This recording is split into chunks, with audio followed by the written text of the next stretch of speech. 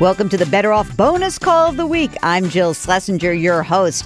You know, this is our little extra segment. It's so much fun because it's a bonus question, real people just like you, and I get to answer that question. Remember, I'm still a CFP, even though you might see me on the CBS Evening News, okay? So I still got some street cred here.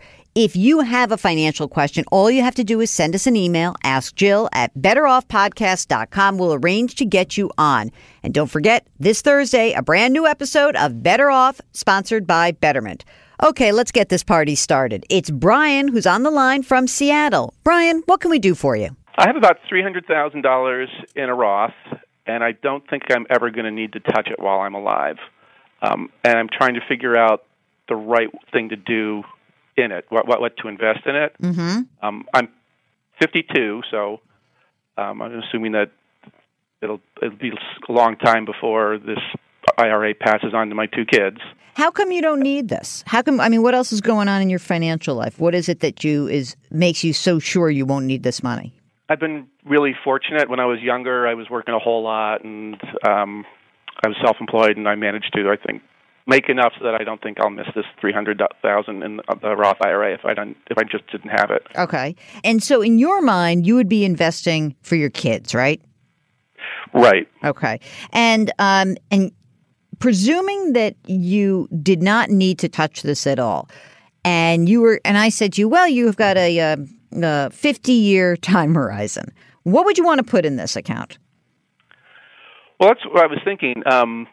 It would seem that normally for a 50-year time horizon, I would stick it in really heavy stock index fund or a couple of stock index funds and just kind of leaving it at that.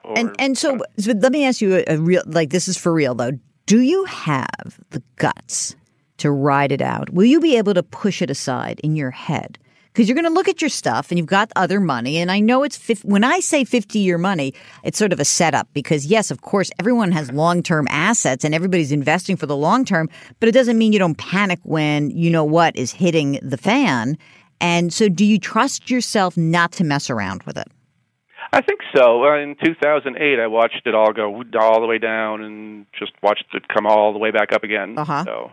I get that. I think that would be kind of a cool investment strategy. What's in there right now?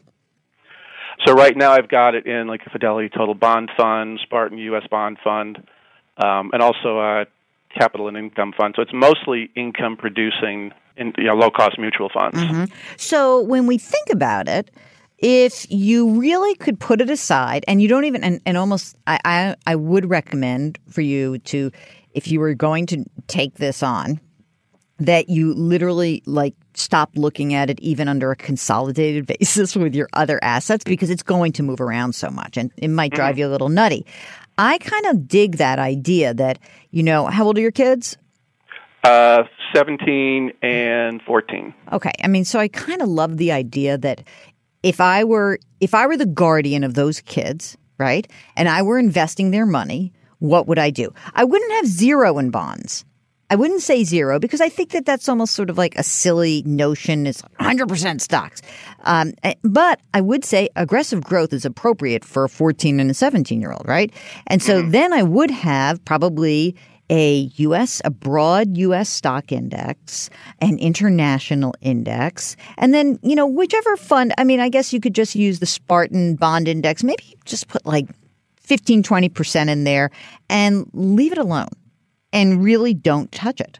Okay, that's a wrap of our Better Off bonus question of the week. If you've got a question, it's simple. Send us an email at askjill@betteroffpodcast.com. We'll arrange to get you on. And don't forget, in just a couple of days, there's a brand new episode of the Better Off Podcast sponsored by Betterment. Talk to you then.